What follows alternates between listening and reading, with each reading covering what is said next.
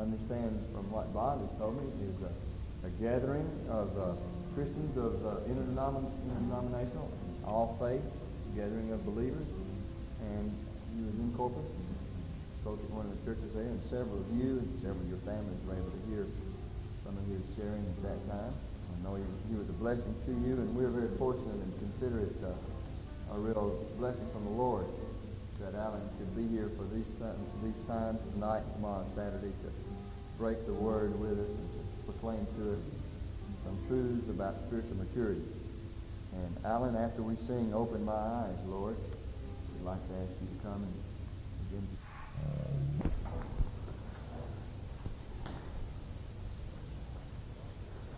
That should always be our desire, to truly seek to catch a glimpse of Jesus. Our lives will never be any more than our revelation of Jesus. And to the extent that we fail to have and experience that kind of revelation, to that same extent, our lives fail to be filled with Him and with the fullness that He seeks to bring to us. In these next number of sessions together, we are going to be talking about a number of things, all of which I believe add up to one overall theme, and that is how to be men of maturity. There is a difference between spirituality and maturity. Maybe not a major difference, but I believe a significant difference. The Corinthians were tremendously spiritual people, but they were not tremendously mature people. Simon Peter was very spiritual. He wasn't always very mature. And God is seeking to bring all of His body to a place of spiritual maturity, where we become believers such as Christ intended us to be through His major investment in our lives through salvation and His indwelling presence within our lives. I have a definition of maturity. We'll probably deal a little bit more at length with it. My definition of maturity is rightly responding to life situations according to biblical patterns of behavior. I thought I'd have to go over that a little more slowly, and we'll deal with it a little bit more. Rightly responding to life's situations according to biblical patterns of behavior. Spiritual maturity, simplistically spoken, would be Christ-likeness.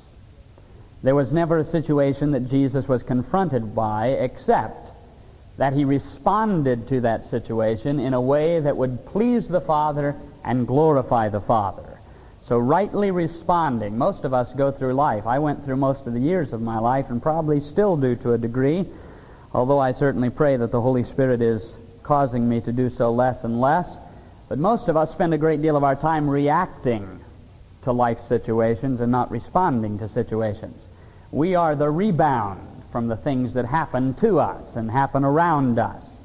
And so what happens to us and around us begins to affect what's happening in us, and we lose control of ourselves, and we have vocabulary we really weren't aware we still had stored away. We thought we'd gotten rid of that a long time ago, and we have emotions that we thought we were the master of, that we, lo and behold, find that certain situations are really the master of those emotions, and we are forever reacting to things. That's one of the things you see in Simon Peter's life. He was forever reacting. But spiritual maturity, or Christ-likeness, is learning to respond. Now, there may not be a grammatical difference, but for my understanding and for our use, we're going to draw a difference between reacting and responding. You see, you choose my reactions by what you do to me. I choose my responses by what I choose to do in return. So reactions are what you control in my life. Responses are what I trust that the Holy Spirit, with my cooperation, controls coming forth out of my life. So spiritual maturity is what we'll be talking about, how to rightly respond to all of life situations according to God's patterns of behavior, the Bible's patterns of behavior. The first thing that I always want to consider in a setting such as this, these several days that we're going to be together, the first thing that I usually ask out of my own heart in life is, what is my desire? What are my expectations? You see, I believe that God created us, and God certainly redeemed us to have purposeful lives. All of us have a need to live lives of purpose, lives in which there is meaning. You see, the unconverted have a real problem with finding what difference does life make? What significance, what contribution are they going to have to give? That after all is said and done, what lasting effect have we left behind us? We were created with a need to be significant, with a need to be useful, with a need to have meaning in our lives. But so many times we fail to experience purposeful living because we waste so much of our life in less than purposeful activity. It is possible for you just to be here on this men's retreat. It's possible for us to spend all of these hours together, to go home, to look back and say, I really enjoyed that. That was a great time, and to have had no particular desire and no particular expectations entering into this time together. And I am a firm believer that much of what you and I receive from God is the direct product of what our desire is and what our specific expectations are. If I were to ask you to turn to the person beside you and to verbalize in one sentence or two sentences at the very most, what is the chief desire you have that is the cause of your being here? Now, all of us would want to sound very spiritual.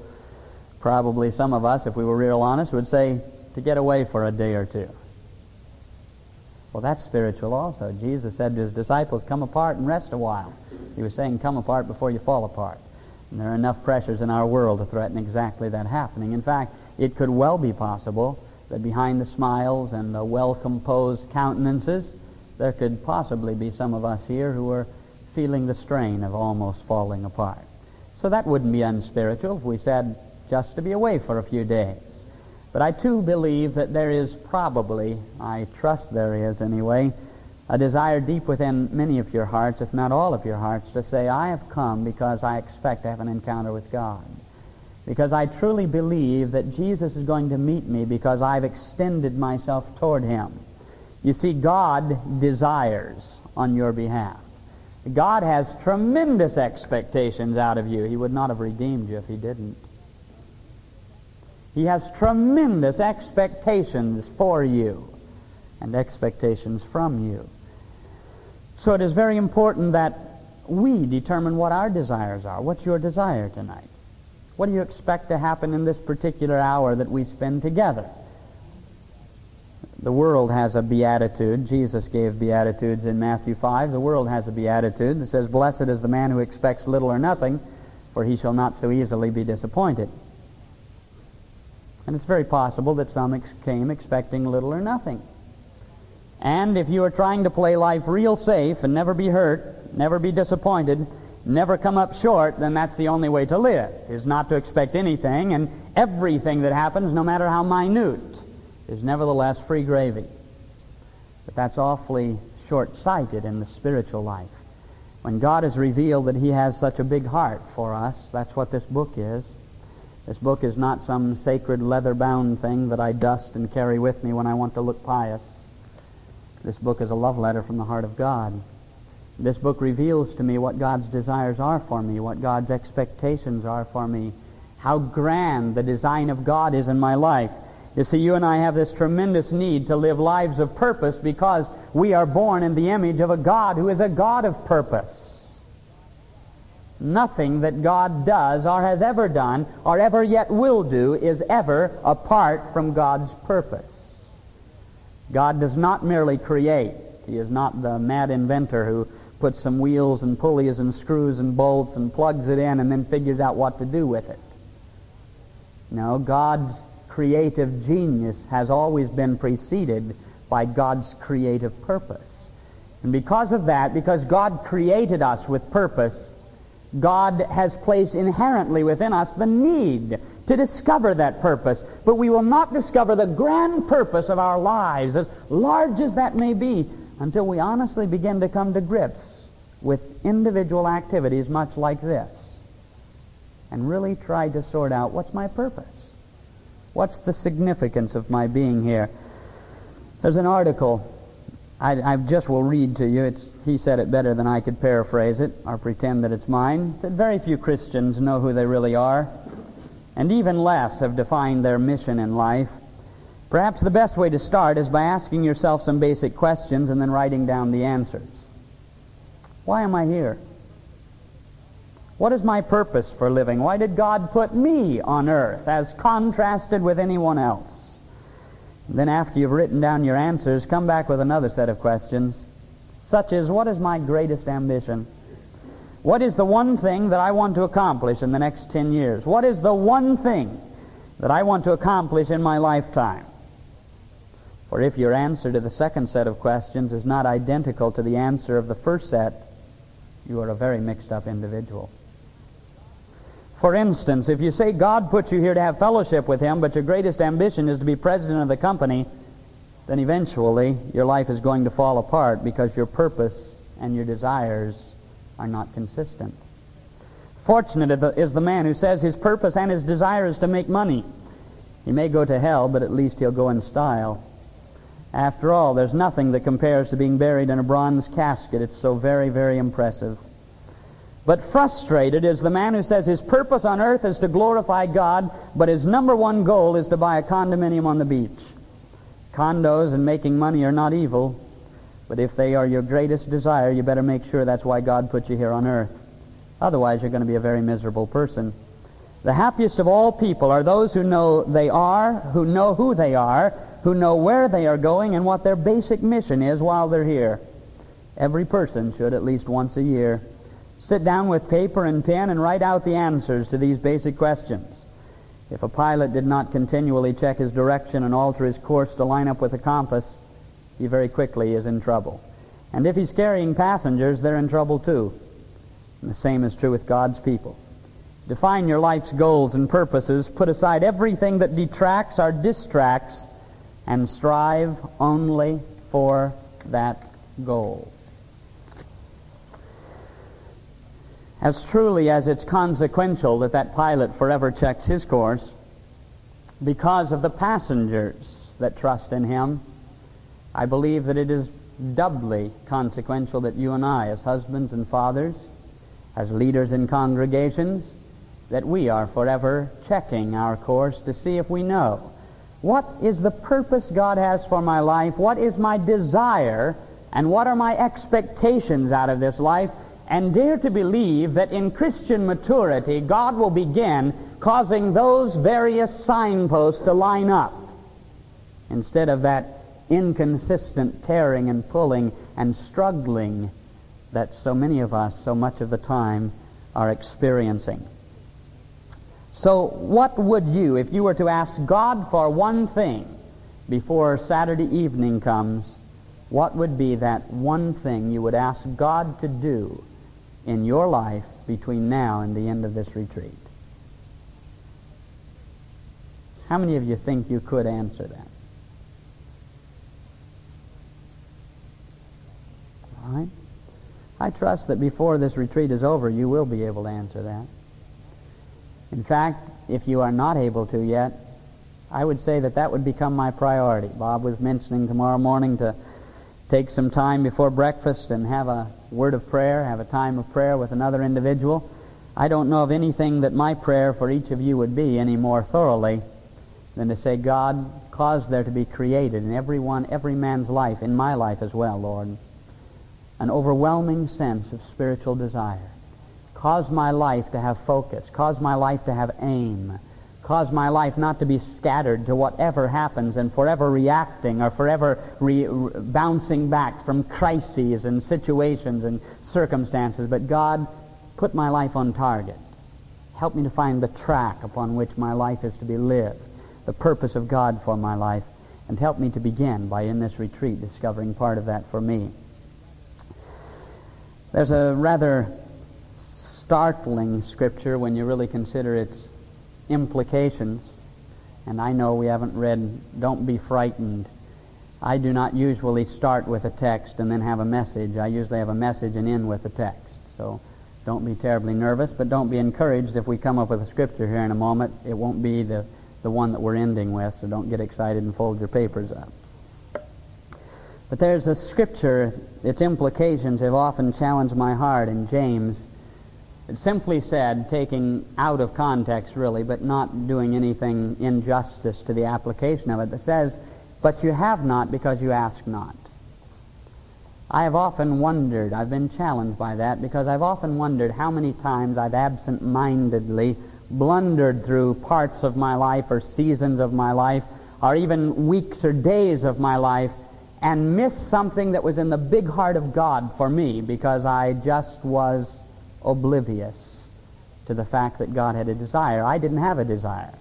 I didn't have expectations. And I wonder how much in my life I might have missed because there was not that spiritual desire, that sense of being spiritually on target.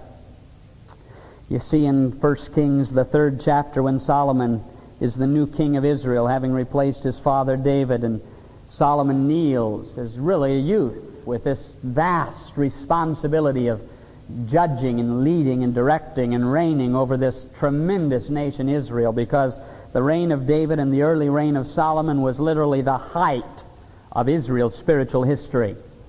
And Solomon bows as a young man, and God says, "Solomon, ask me what you would have me do for you."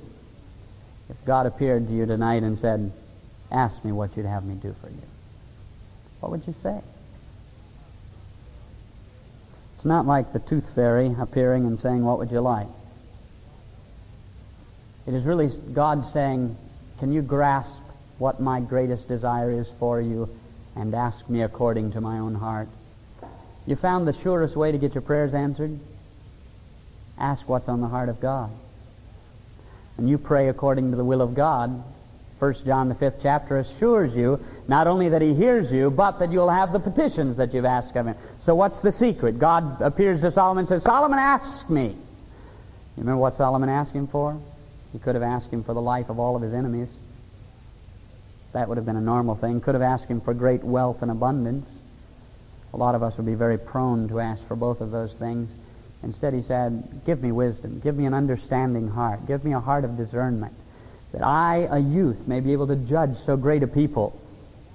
And God said, "Solomon, the thing that you've asked pleases me. And because you have not asked for the life of your enemies, and because you have not asked for wealth and abundance, but you've asked for wisdom that you might lead so great a people, I'm going to give you not only wisdom as you've asked, I'm also going to add to you victory over all of your enemies, and I'm going to give you wealth in all of its richest abundance." You remember in Mark the 10th chapter when there was a blind man, Jesus was passing by, his notoriety and fame had spread before him, and he was followed by a multitude. A great press of people were surrounding him, and great was the tumult. And here was a blinded beggar, blind from birth, Bartimaeus, son of Timaeus is what it means. And Bartimaeus began to cry out, "Jesus, thou son of David, have mercy on me." And someone said, "Bartimaeus, be quiet. He doesn't have time for you." You ever wondered or had suggested to you that Jesus really doesn't have time for you? You ever had anybody try to squelch your spiritual yearnings and desires as though God really wouldn't have time to be bothered by what was in your heart? And it says, and Bartimaeus cried out the more, "Jesus, thou son of David, have mercy on me." And the Bible says, and Jesus stood still and commanded that Bartimaeus be brought to him. And Bartimaeus, casting away his garment, the Bible says. See, he had an expectation. He would never need the tattered robe of a beggar if he could only get to Jesus. And Bartimaeus was brought to Jesus, and Jesus said to Bartimaeus, "What would you have me do for you?" Bartimaeus said, "Open my eyes." That's what we sang to begin tonight, didn't we? "Open my eyes, Lord, I want to see Jesus." To reach out and touch Him and say that I love Him. When was the last time from deep in your heart you expressed your love for God? You see, we are men in a men's retreat, and we really do not have to worry about being macho. You see, there aren't any ladies around for us to have to put on our masculine airs to somehow impress them. And Dick referred to it as he was urging you to participate this evening. Sometimes men really have a problem being expressive with God. We shouldn't. I'm a father. I have 2 children. I have a boy that'll be 15 in a couple of weeks and a little girl that just turned 12 about a month ago. I want my children, I want my son to feel perfectly free to be expressive of his love for me. Don't you think the heart of God desires us to learn how to be expressive? And Jesus said, Bartimaeus, what would you have me do? Jesus is asking every one of us that tonight. He's saying, what is it that you desire for me to do in your life? Why are you here? What is the overwhelming, driving passion? Do you have it? How many of you have ever had an overwhelming, driving passion in your life? Thank goodness, scared me to death. No one was going to raise a hand there for a moment. I don't know anything more horrifying than to be with passionless men, to live passionless lives, to not have something that is more dear to you than life itself. And in the kingdom of God, there must come the passion of men's hearts. You and I have got to take seriously that we are called into a kingdom. We're not just meandering through life. We're not just going to church on Sundays. We're called to live within a kingdom of righteousness. And I believe that kind of kingdom demands passion out of my life. I think it demands passion out of your life. What is that desire? Why is desire so important for us? Jesus was a man of passion. Jesus was a man who did not feel uncomfortable to weep. Jesus was a man who was not uncomfortable playing with children and laughing. Jesus was a man who was not uncomfortable expressing himself. Jesus was a man that was not uncomfortable being in festive times or being in funeral processions. Jesus turned to his disciples during the latter part, just prior to his arrest and crucifixion in Luke the 22nd chapter, and he said, with great desire have I desired to eat this Passover with you. Why? What was the desire? Why was it that he had a desire to eat this Passover? Was he just hungry? No, there was something he wanted to share of himself. There was something of himself he wanted to give, and he knew the events that were before him. He knew that the hours were brief. He knew what waited for him. He knew the purpose of God. He lived a life that was perfectly on track. He lived a life that was perfectly focused. He lived a life that had only one intention, and that was to do the will of him that sent him. Jesus, the only one I know, could say, I do always those things that please the Father. He said, my desire is I delight to do the will of God. He said, I have meat to eat that you know not of, and that is to do the will of him that sent me. Jesus had great desires. He had desire to share with his disciples in the intimacy of the upper room. Men who were sharing their hearts with one another. Jesus sharing those last hours, his last words. I'm told that a man's last words are supposed to be his most significant words and supposedly his most memorable. These were to be, to a great extent, Jesus' last major time that he'd be spending with these disciples. The Apostle Paul, writing to the Roman church, believers that he had never met. Uniquely so, the Roman believers were some that Paul had had little or nothing to do with their conversion. Most of the epistles that Paul writes are epistles to people he's won to the Lord and churches that he's established. But here he had a longing desire to be at Rome.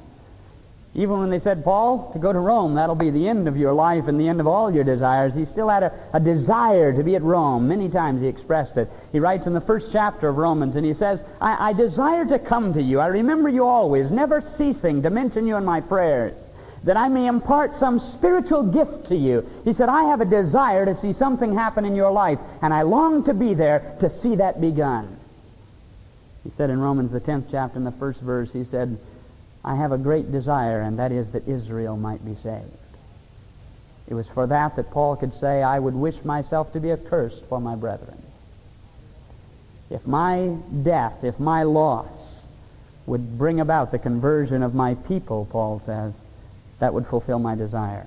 What's your desire? Now, those may seem somewhat overwhelming or threatening compared to what we're talking about in our desires for this conference. But you see, until we begin to live lives of desire, until we begin somewhere to start expressing the purpose of God, until in the smallest ways, in the simplest fashion, we can begin to let God get a hold of our heart and begin to work passionately within our lives, how in the world will we ever come into the realm, into the sphere of living these tremendous lives centered in the will of God? If I can't find the will of God for the next 2.5 days, how in the world do you think I could find the will of God for the next 25 years? Open your Bible to Psalm 27, verse 4.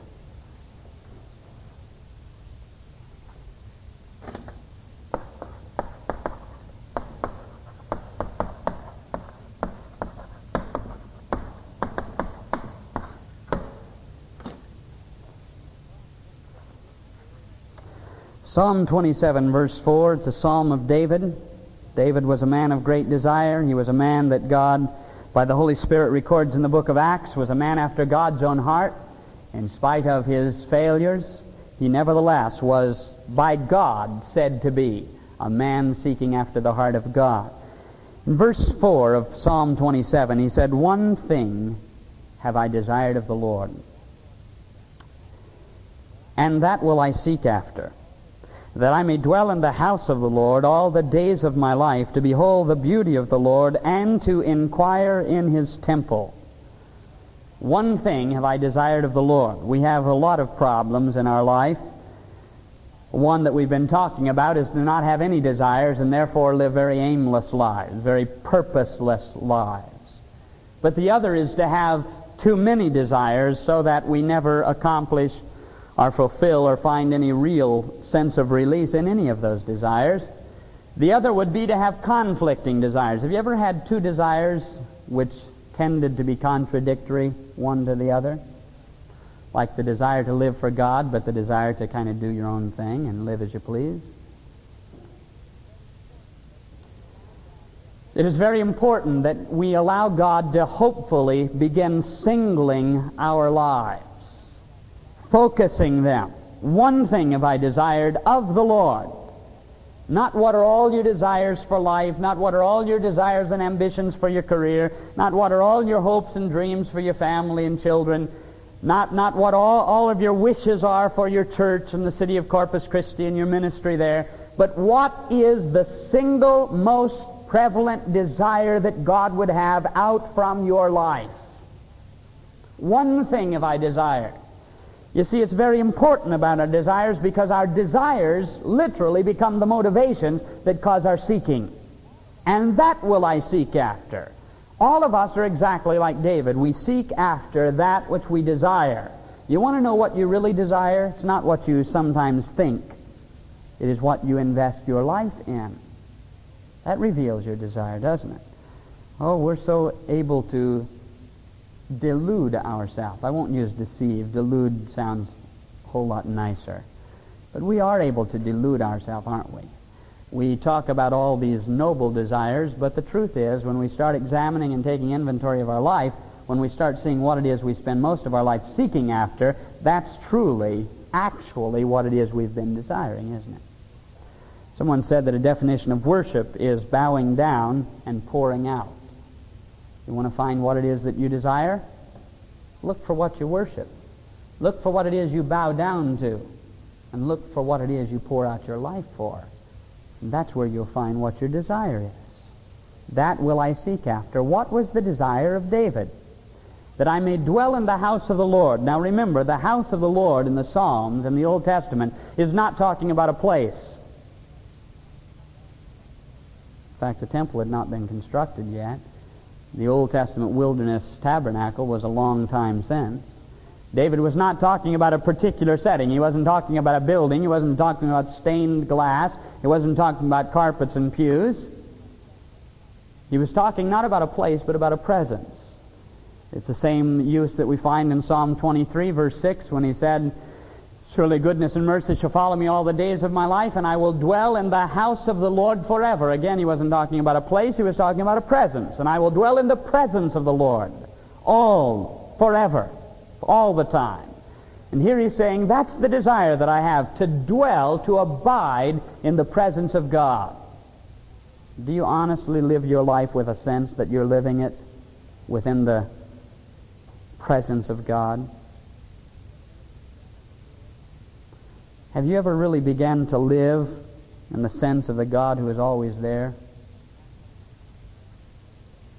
Or do you have to always find Him? Do you have to go to a place to find God? Do you have to get with a person to find God? Do you have to contact the pastor to find God? Do you have to wait till Sunday to experience God?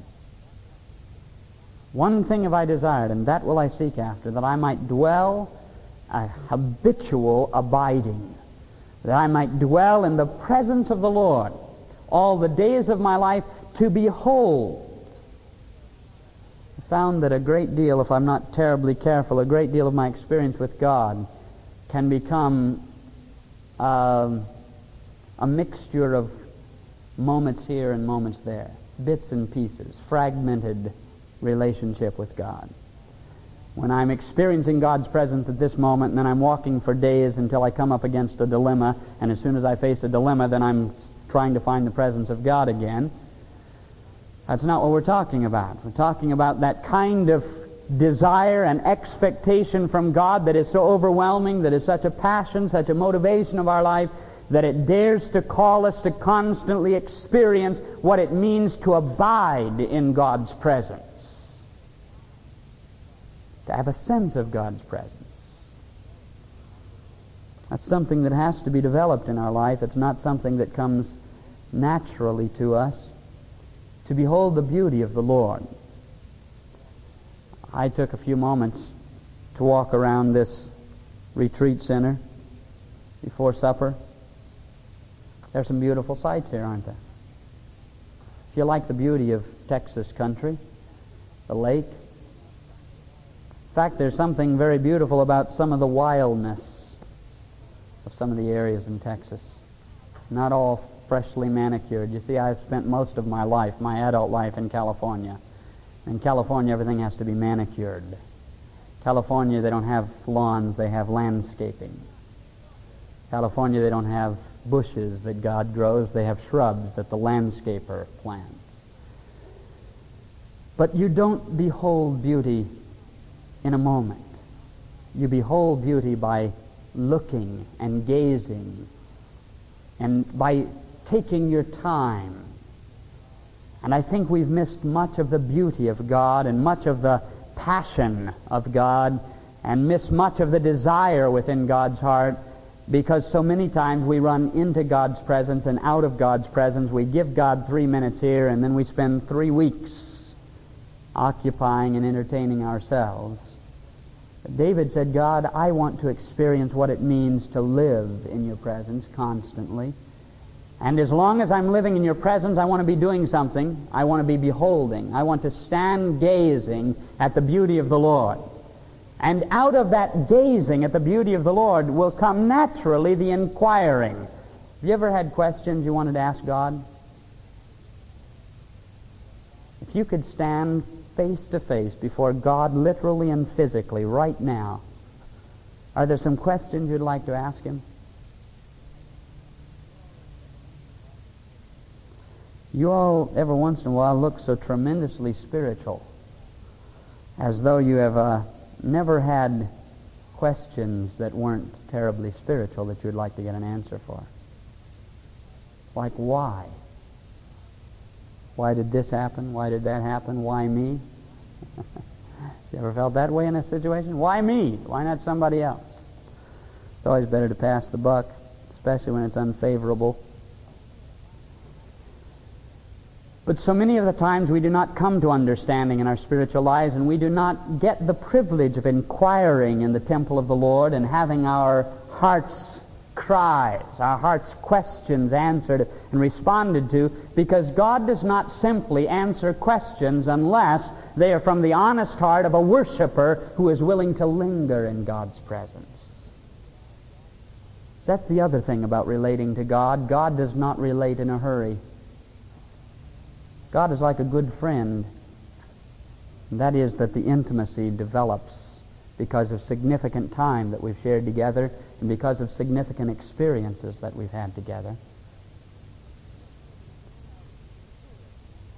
And if we are to be men of maturity, we must be men of understanding. And if we are to be men of understanding, that understanding will only come out of the product of being men of beholding the beauty of God, men of desire to experience the presence of God, men who learn what it means to be constantly in touch with God in their lives.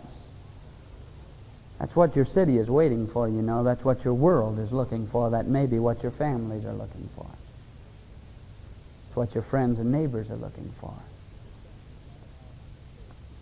Where do people turn, no matter how unchurched or irreligious they are, when they've got a problem? They try to find somebody they know that they believe is in contact with God. Someone that has a touch and inside route to the Lord. And if we are to become mature men, we will be mature men because we have learned how to be men of godly desire, men of God-given passion, men of God-given commitment to stay in the presence of God, to dwell upon the beauty of the Lord, so that out of our experience of worshiping God, God will unveil Himself to us. God will unfold before us. You do not learn this word because you sit down at a desk and begin to read it. You learn this word because you learn to know the God who authored this word. The Bible is not a book for you to unravel, it's a heart for you to discover. Discover the heart behind the book, and you'll understand the words within the book. The problem, then, of so much of our purposeless activity is these contradicting desires and conflicting activities. That we do not truly seek after the things that we ought to be seeking after, so even though we try to get our desires properly oriented, many times they're not genuine desires. The word seek is actually akin in the New Testament Greek with the word worship. So the things that I seek are truly the things I'll worship. So let me, if you do not have a desire, let me give a desire. Let me suggest a desire for these times that we spend together. And that is that we are here to receive from the Lord. We are here to grow in the Lord. We are here to comprehend something of Himself out from His Word. But how do we receive from the Lord? Receiving from the Lord, receiving the desires that we have, is always the result of a deliberate decision, a determination, and a discipline. A decision, a determination, and a discipline. There is one moment where we make up our mind. There is one moment where we choose that we want what God wants. There is one moment when we say no to ourselves and we say yes to God. There is a deliberate occasion when we specifically say, God, I don't want to be ordering my life because I found it disorderly. Instead, I want to discover what your purpose and your focus for my life is. And God, I decide now to go your way. How many of you ever made that kind of decision? I think all of us have. But we all know that just making the decision is not really enough, isn't it? Boy, I wonder how many times I've made decisions that I didn't carry through. You ever made decisions that turned out just to be good intentions? That's why decision requires determination. It says, I have decided, and now I am determined that what I've decided I'm going to behave according to. I'm going to walk consistently with the choice that I've made. So I decide, I determine. But boy, the hardest part of it is having the godly discipline to stay true to that determination. Because there's some things that start off that become apparently more difficult as we go on. The easiest thing in God that ever happened in my life was salvation. And ever since then it's required unimagined discipline. In fact, I find that the further that I walk on with God and the more that I open my life to God, the more discipline that God requires of me, the more discipline that God asks of me. Haven't you found that? You see, we're called not merely to be followers, not merely to be converts, not merely to be believers. You know what we're called to be, don't you?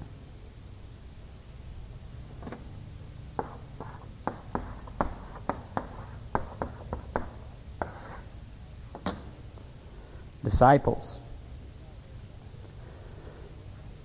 you can tell very quickly that that word is very closely akin to discipline. A disciple is not just a follower of another. A disciple is a committed learner from another. And discipline is that my commitment I'm going to be able to stand true to what my commitment is. I'm going to allow God to keep my life within the decision and determination that I've made. I'm going to give God's permission to correct my life whenever I veer from the decision that I made. You ever get a little bit angry or peeved when God begins to kind of fence you in? When God begins to restrict the path of your life? He usually only does it at the time that we're wanting the most to burst out, to run amok, to do our own thing, to pick up where we left off, to renege upon our commitments. And that's where this matter of discipline comes in. What is it then which will allow me to receive from the Lord, to grow in the Lord, to receive from the Word? We've talked about this matter of desire. That's the first thing.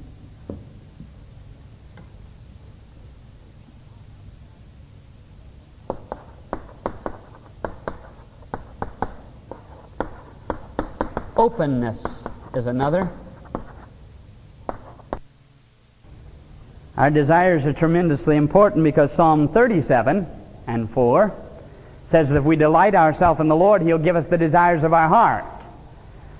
It scares me to death sometimes that He might give me the desires of my heart, and they might not be the right desires. I'm afraid many times that Alan Randolph would shortchange himself because God's heart is much bigger on my behalf than even my heart is. God's expectations for me and dreams for me and ambitions for me and intentions for me are quite logically much larger than my own. And so I want God to constantly be creating the right kind of desires within me, and those right desires come out of delighting myself in the Lord. But this matter of openness, I think that would translate into a word, availability.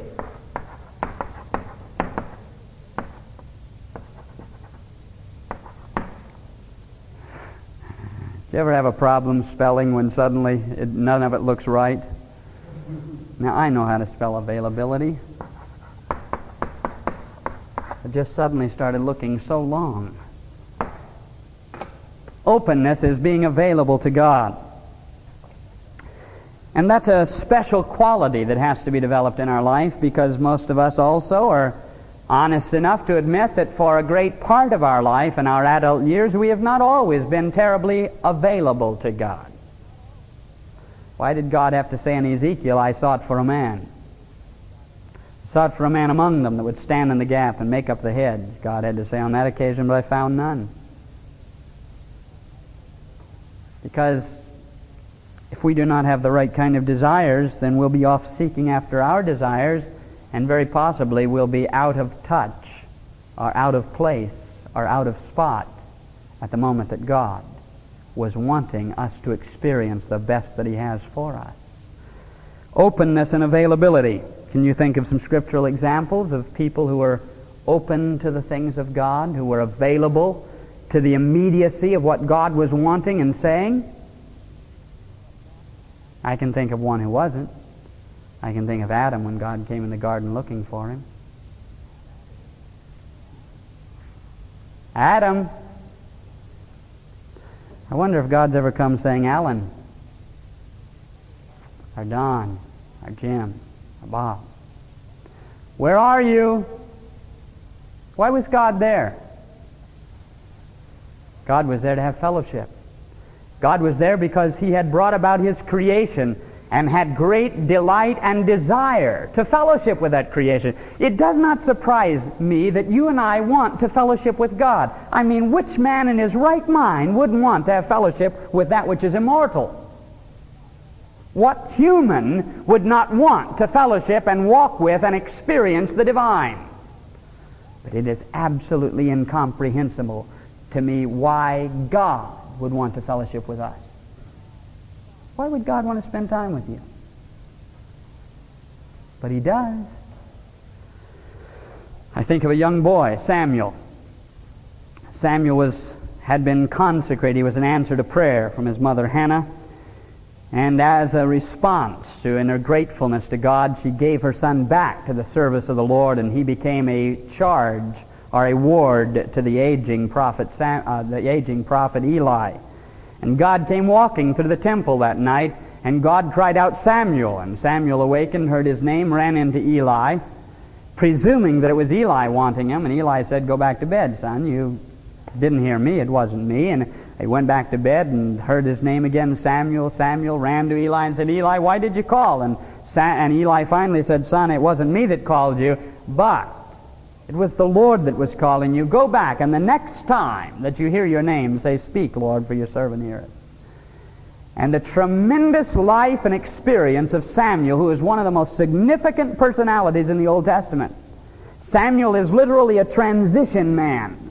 He is a man in the kingdom of God during a time of transition when God, in response to the people's desires, is moving from a theocracy to a monarchy. And Samuel is the liaison between those two great periods of God's dealing with men. And all of that started because Samuel, as a young boy, was open to God. He was available to God. He may not have recognized immediately, but as soon as he had understanding, he was instantly open. He went back. I can always imagine that young boy laying with his eyes closed in the dark, but with both ears as open to a pin drop as possible. Just waiting until out of the darkness again came the voice, Samuel. And he said, speak, Lord, thy servant heareth. And God began to reveal his heart to a boy. All because of availability. Now, if God can find the availability within a boy and cause that boy, because of openness to the things of God and openness to the heart of God and openness to the will of God and openness to the desire of God, to be so available to him, and out of that God can raise up, God can unveil himself to that young man and cause that young man to literally be the pivotal point in God's dealings with an entire nation. How much more could God do with one man out of here? You say, oh, you're talking about things that happen in the Bible. Those kinds of things don't happen today. Our world is as much, if not more critical, our generation is more critical to the purposes of God than Samuel's generation was. It says in that day there was no open vision. There was no open understanding. Men were not walking in an understanding of revelation, and so God found someone who was available. I can think of Mary, the mother of Jesus. She was just a simple handmaiden. She wasn't anything special except for the quality of character and life. I think sometimes we Protestants have wrongly reacted to the Roman Catholic Church's adoration of Mary. And I think we've relegated Mary to a lesser place than actually she should have in our regard, because God highly regarded her. And you know the one quality that stands out in Mary? When an angel appears to her and says, Mary, you're going to bear a child. And she says, how can that be? I've never known a man. He says, the Holy Ghost is going to come upon you, and the power of the highest is going to overshadow you, and that which is brought forth of you will be of the Holy Ghost. And it'll be a child, and that child will be called Jesus. He'll be the Son of God. And Mary's only words were, behold thine handmaiden. That's the feminine equivalent of bondslave, masculine. The word there is the opposite of a word that Paul uses a great deal, doulos, bondslave, love slave.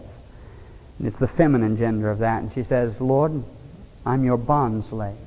Let it be unto me according to your word.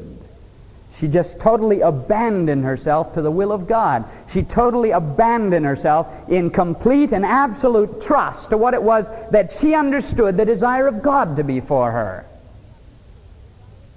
I wonder what it would take for you and I to abandon ourselves. Total obedience to what the desire of God is for our life. What would God need to do for you to be able to be completely open and totally and fully available to whatever He wanted from you?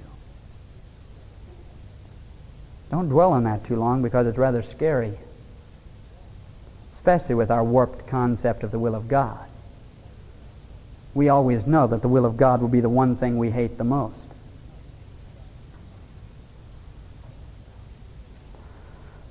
A young man who serves an associate pastor in our congregation is a tremendously and highly gifted musician. And all through his teen years, with his great love for music and his great love for God, he was scared to death just knowing that the moment he submitted his life to the will of God, God would take music away. That is a warped and distorted view of what God's will is, isn't it? Then what is it that prevents us being open with God? What is it that stops us from being available to God? What is it that causes us to relate to God on a very conditional basis? When was the last time you experienced, even for a moment, a totally unreserved, unconditional abandonment to what God was saying in your life, or what God was wanting from your life, or what God was asking in obedience from you at that immediate moment? When was the last time you could throw yourself in obedience to what God's will was as you understood it at the moment, without any kind of special lifesaver in case you thought he was saying swim and you found he was asking you to sink? When was the last time, like Peter, you heard Jesus say, "Peter, it is me. Come." We only need to know two things. First, that it is him. You'll drown, not just sink, if it's not him. That it is him, and that he's the one that's bidding you come. When was the last time you were able to kick your legs over the boat?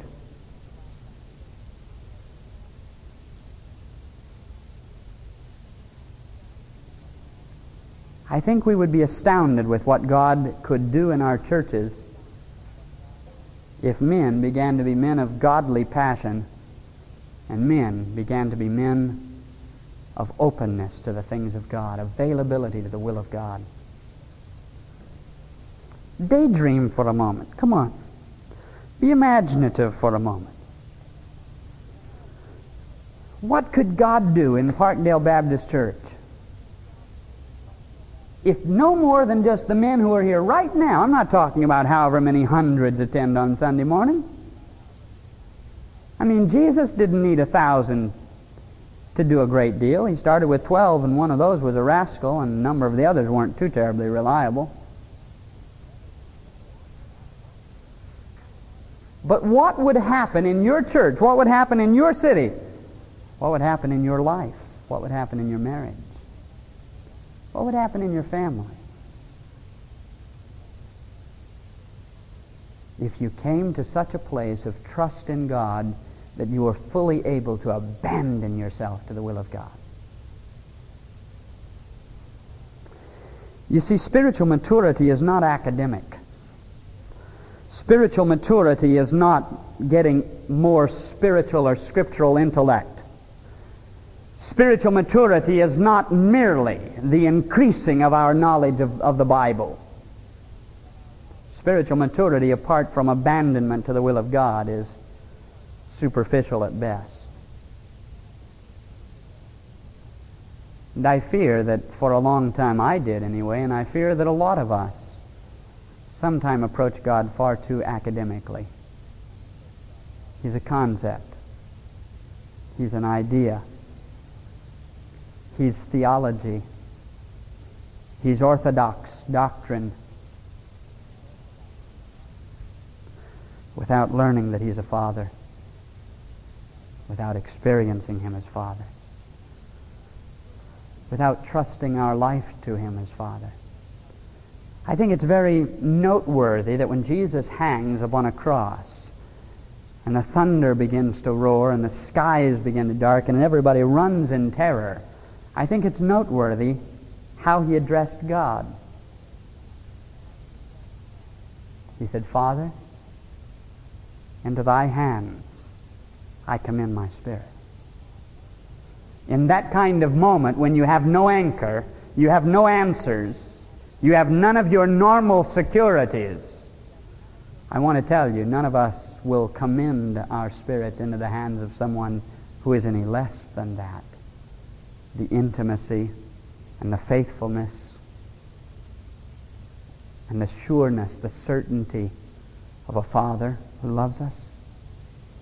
When my children are frightened, I don't know why. My son's almost as big as I am. But if for any reason my children are frightened, there's something about Father. Something about Dad's presence, Dad's voice, Dad being near, that their fears are forgotten. Their fears are no less real. They're just set aside because of trust. The psalmist said, "Commit your way unto the Lord. Trust also in Him, and He shall bring it to pass." Would you do something for me? Take your hands and cup them. Make a fist with your palms, the heel of your hand up toward the ceiling. That's it. Now just imagine that you're holding something very tightly there, something that's very precious. And the more precious something is, the more tightly we cling to it. If you had about a 5-carat marquee cut diamond, and this was about 6-inch weeds, and you knew that if you dropped it there was a good chance you couldn't find it, I guarantee you'd be able to hold very, very tightly, wouldn't you? Now, as you're holding that tightly, just begin to unroll your fingertips out away from you, and then turn your hands downward. How effectively could you hold on to something? That is the Hebrew picture word of commit. The Hebrew picture word. The Hebrew language is a very picturesque language anyway. It literally means to roll off of onto another. And that's what openness and availability is. Openness is to roll off my life into the hands of God, so God is now responsible for me. I am so tired of having to be responsible for me. I'm so tired of having to look out for my best interests. I'm so tired of trying to watch that no one gets advantage. Aren't you?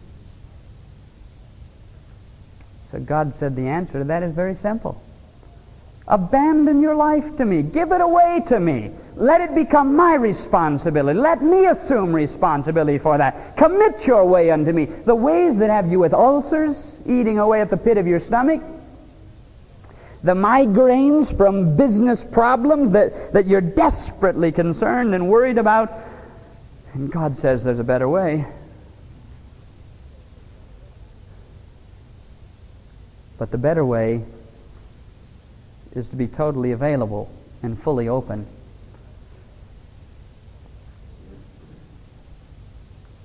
Any of you would be honest enough to join me in saying, and I do say it first, it's only been in the last few years that I've made any headway in this at all and still have a fur piece to go, but would admit that you have problems being open and trusting and vulnerable. Anybody else with me? That's rather significant. All of us were raising our hands. See, all of us have been bumped and bruised enough in life. All of us have been skinned and suckered and deceived and promised but not fulfilled, until we have a tendency to build a shell around our lives to protect us defensively. And then we wonder why it is difficult for us to be expressive, for us to be passionate. Well, you see, passion comes out of abandonment. And love necessitates vulnerability. You cannot love unless you're vulnerable. It is not strangers that will hurt. Strangers can say what they want about me. It really doesn't make a whole lot of difference. It doesn't mean a hill of beans. The people that I care for are the ones that what their opinion of me can help or hurt a great deal. There are few ladies in the whole wide world that could truly hurt my life, except for the lady that is my wife. Because I have vulnerably opened my life to her in love, there is the possibility, the potential for being hurt. And we come into the kingdom of God and we come in with all of the excess baggage of our lives before.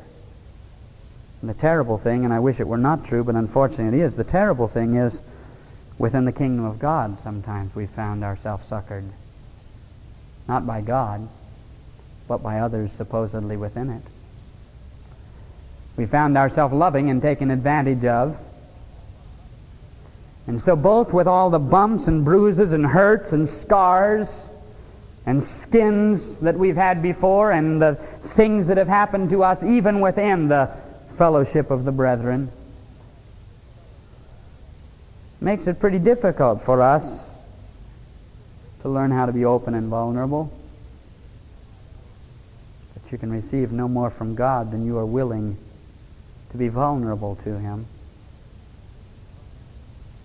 I read a long time ago, and I don't really like cliches, but I read this, and it's over the years repeatedly come back to my mind, and it was just a statement that said, no harm can ever come from nail-scarred hands. That's reassuring for me, because it means as difficult as it is to be open and vulnerable and totally available, as scary as it is, the security that I can find is in whom I'm being open with, to whom I choose to abandon myself, to roll off myself and my defensiveness and my protectiveness, and to abandon it, to commit it totally to Him. There's a poster in the dining room. Look at it sometime tomorrow, maybe when you're in there. It's over in the far wall. It's a poster that looks like someone has torn it in half until you get close, and one half jagged is all black, and on the other half is a statement there. And I walked over to read it just before supper, and it said, faith is walking to the very edge of all the light that you have and then daring to take one more step. That's what abandonment is. That's what openness is. That's what availability is.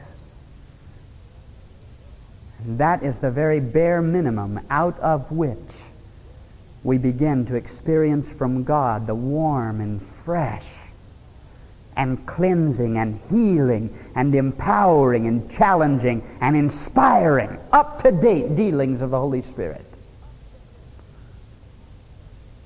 You see, you can't keep your mask on and see God. And God sees through the mask anyway. You can't cover all the bases and leave yourself an escape and experience the delight of being free in the will of God. You can't be cluttered with a dozen different lesser and unworthy desires and hope that somehow the purpose of God will be revealed to you and realized out from your life, because it can't happen. It is possible for you to live a very safe Christian life. It is possible for you to play the percentages in your spiritual life.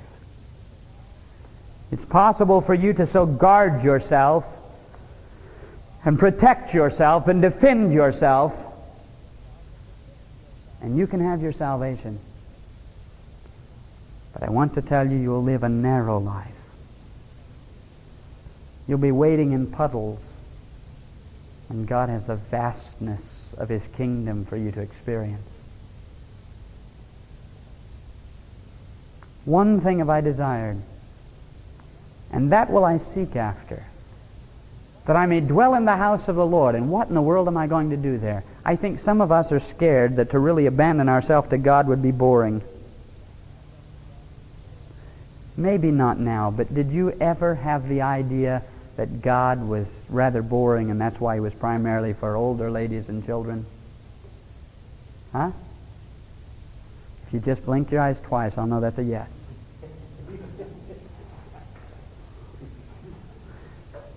Boy, you guys get quiet. Maybe it's because I get long. You had too much chicken?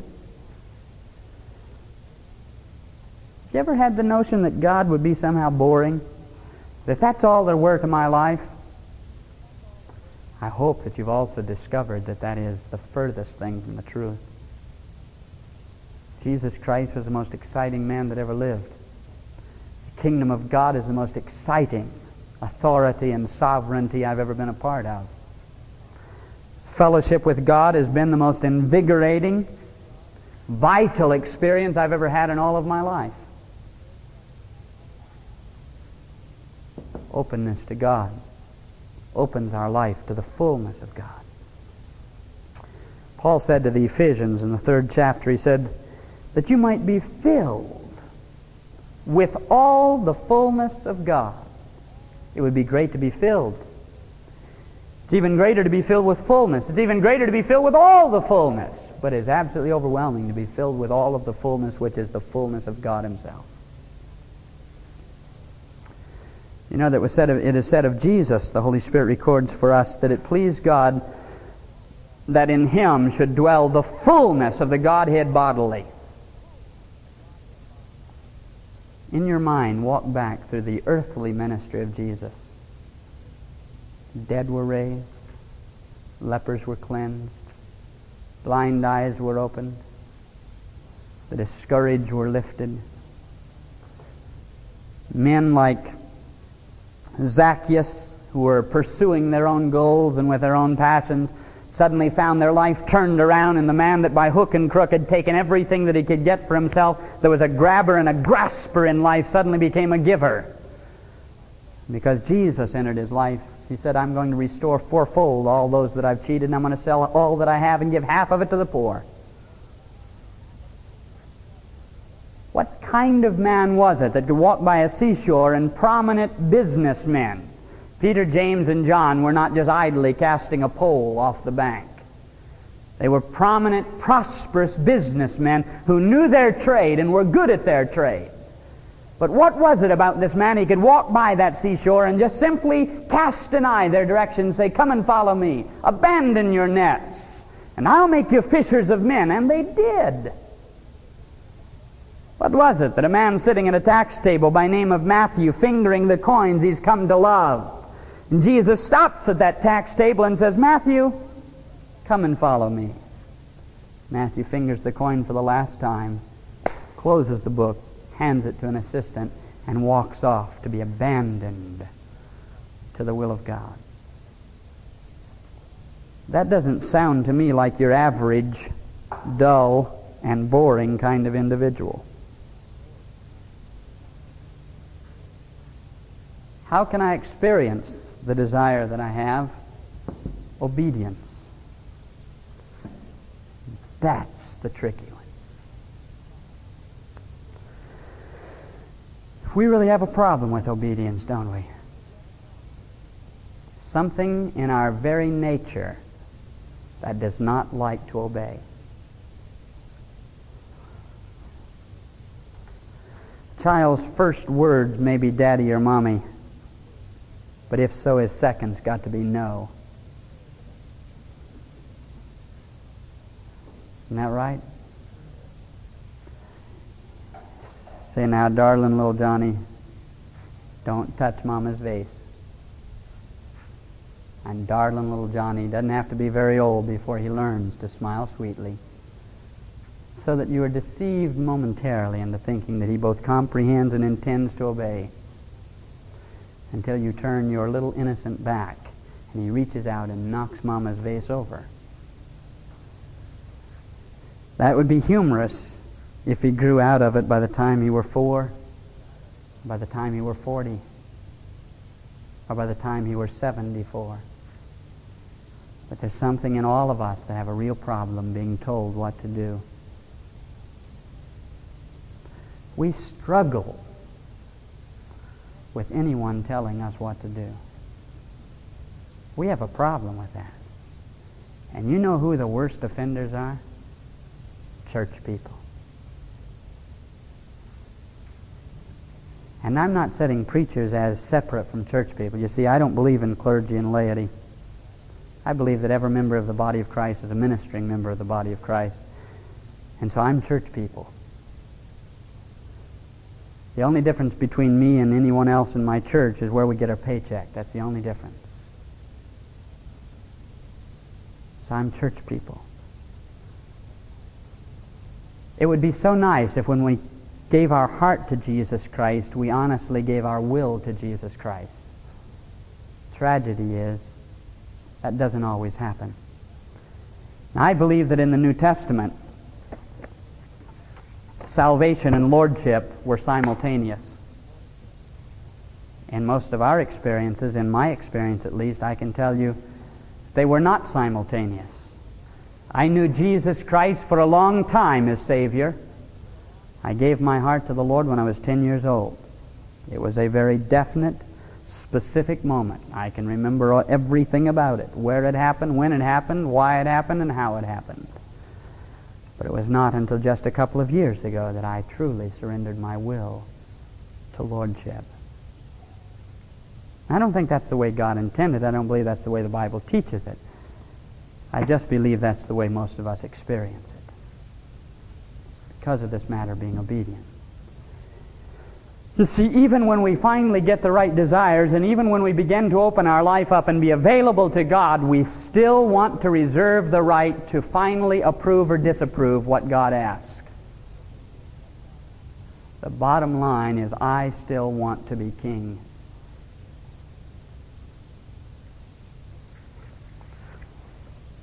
A friend of mine, a number of months ago, was in England. If you'll remember, they had their national elections.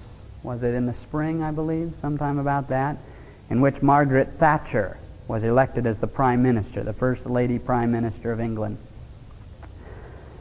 My friend was there during that time. I remember following it with interest and remembering the newscast in which the election was over. Margaret Thatcher had won, and the Queen stood before Parliament. The ruling monarch of England stood before Parliament to read a prepared statement. Did any of you by chance see the newscast in which they gave glimpses of that? There was one, and they recorded it. I found out that was not something that the Queen had written. That was something that verbatim, word for word, was written by Margaret Thatcher, the new Prime Minister, and the Queen was required to read what the Prime Minister had written. You see, in England, though they have a monarch, the Queen is primarily just for ceremony. In fact, she's not even allowed to have or express a preference for any of the different rival political parties. She is what we would call a figurehead. So they have all the trappings of a monarchy. The Queen is excellent for official things like openings and closings. But all of the day-by-day governing is in the hands of the Prime Minister and Parliament. And in the kingdom of God, we have a king. But too often, he is just for ceremonies. He is so good to bring out for official openings and closings. Lord, we are gathered in your name. So now, Lord, be with us until we come again. And in between, all of the day-by-day government and decisions are in the hands of the Prime Minister and Parliament. And we sing. Do you sing the chorus, He is Lord? He is Lord, He is risen from the dead, and He is Lord? Do you? So we stand in service and we sing, All hail the power of Jesus' name. Let angels prostrate fall. Bring forth a royal diadem and crown Him Lord of all. Then we go outside and we struggle with whether or not we're really going to obey. Because He says, have godly desire. He says, trust me, open your life to me, abandon yourself to me, find what it means to live life without limits. Discover true liberty, and true liberty is never found within the restrictions of individualism. Liberty is not discovered by burning all of the guidelines. Liberty is found in submitting your life to someone who's capable of directing it and making it turn out the way it was designed to turn out. That's where liberty is found. So we sing, He is Lord, and in our hearts we say, but I am the Prime Minister.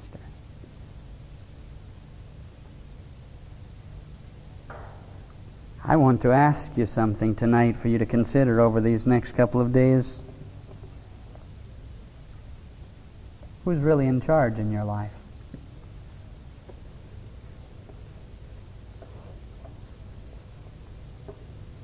Not do you have all of the religious trappings.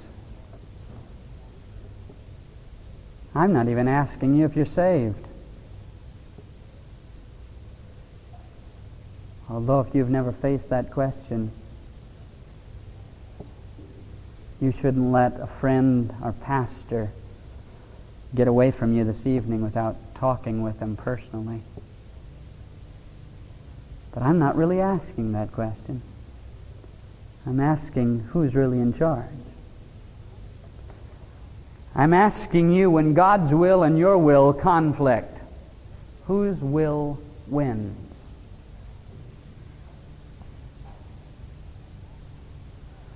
I'm asking you, when what you want and what God wants aren't identically the same, how open, available, and abandoned are you really? Because out of those come the seeds of maturity. As I won't be able to rightly respond to all of the situations of my life, moment by moment, circumstance by circumstance, according to God's Bible, biblical patterns of behavior, until I've dealt with these issues. Let's pray. Holy Spirit, I thank you and praise you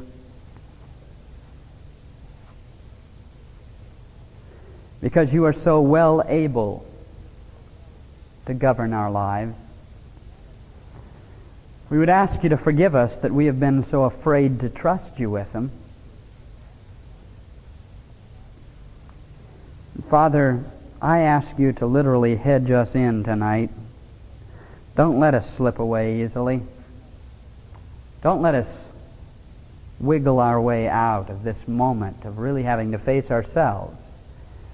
Not face the way we want others to think of us, face the way that we trick ourselves into thinking, but to face squarely what we see in our own hearts and lives when we stand in the presence of God, because to dwell in your presence, Lord, is a very revealing, exposing kind of experience. In fact, Lord, we like to talk and pray and sing as though your presence is delightful to us, and the truth is, your presence scares us to death. Because all the games we've learned how to play, and all the pretense we've learned how to master, and all the images we've learned how to project, and all the masks we've learned how to wear, in your presence, suddenly they look all like paper mache. God, that's scary.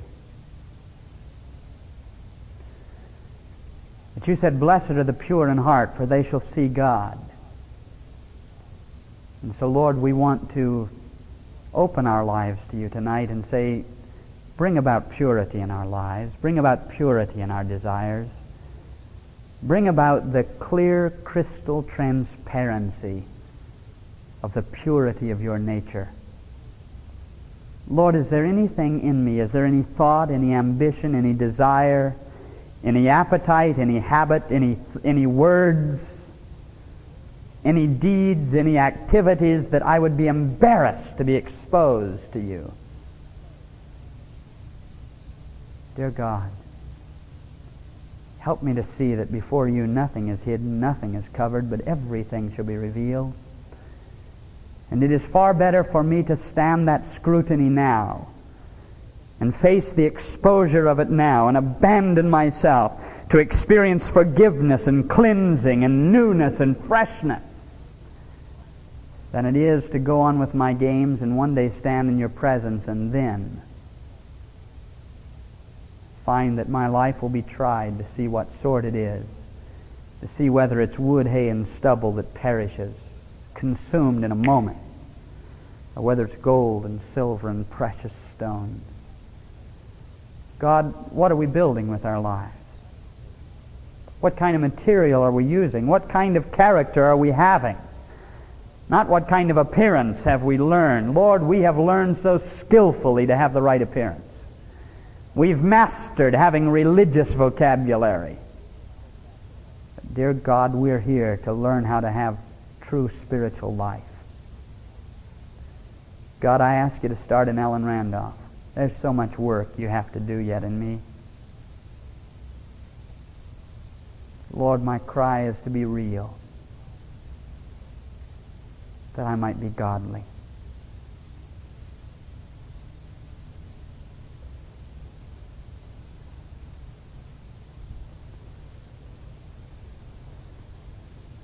While everyone is very privately talking to God, I'd ask that no one be looking around, please.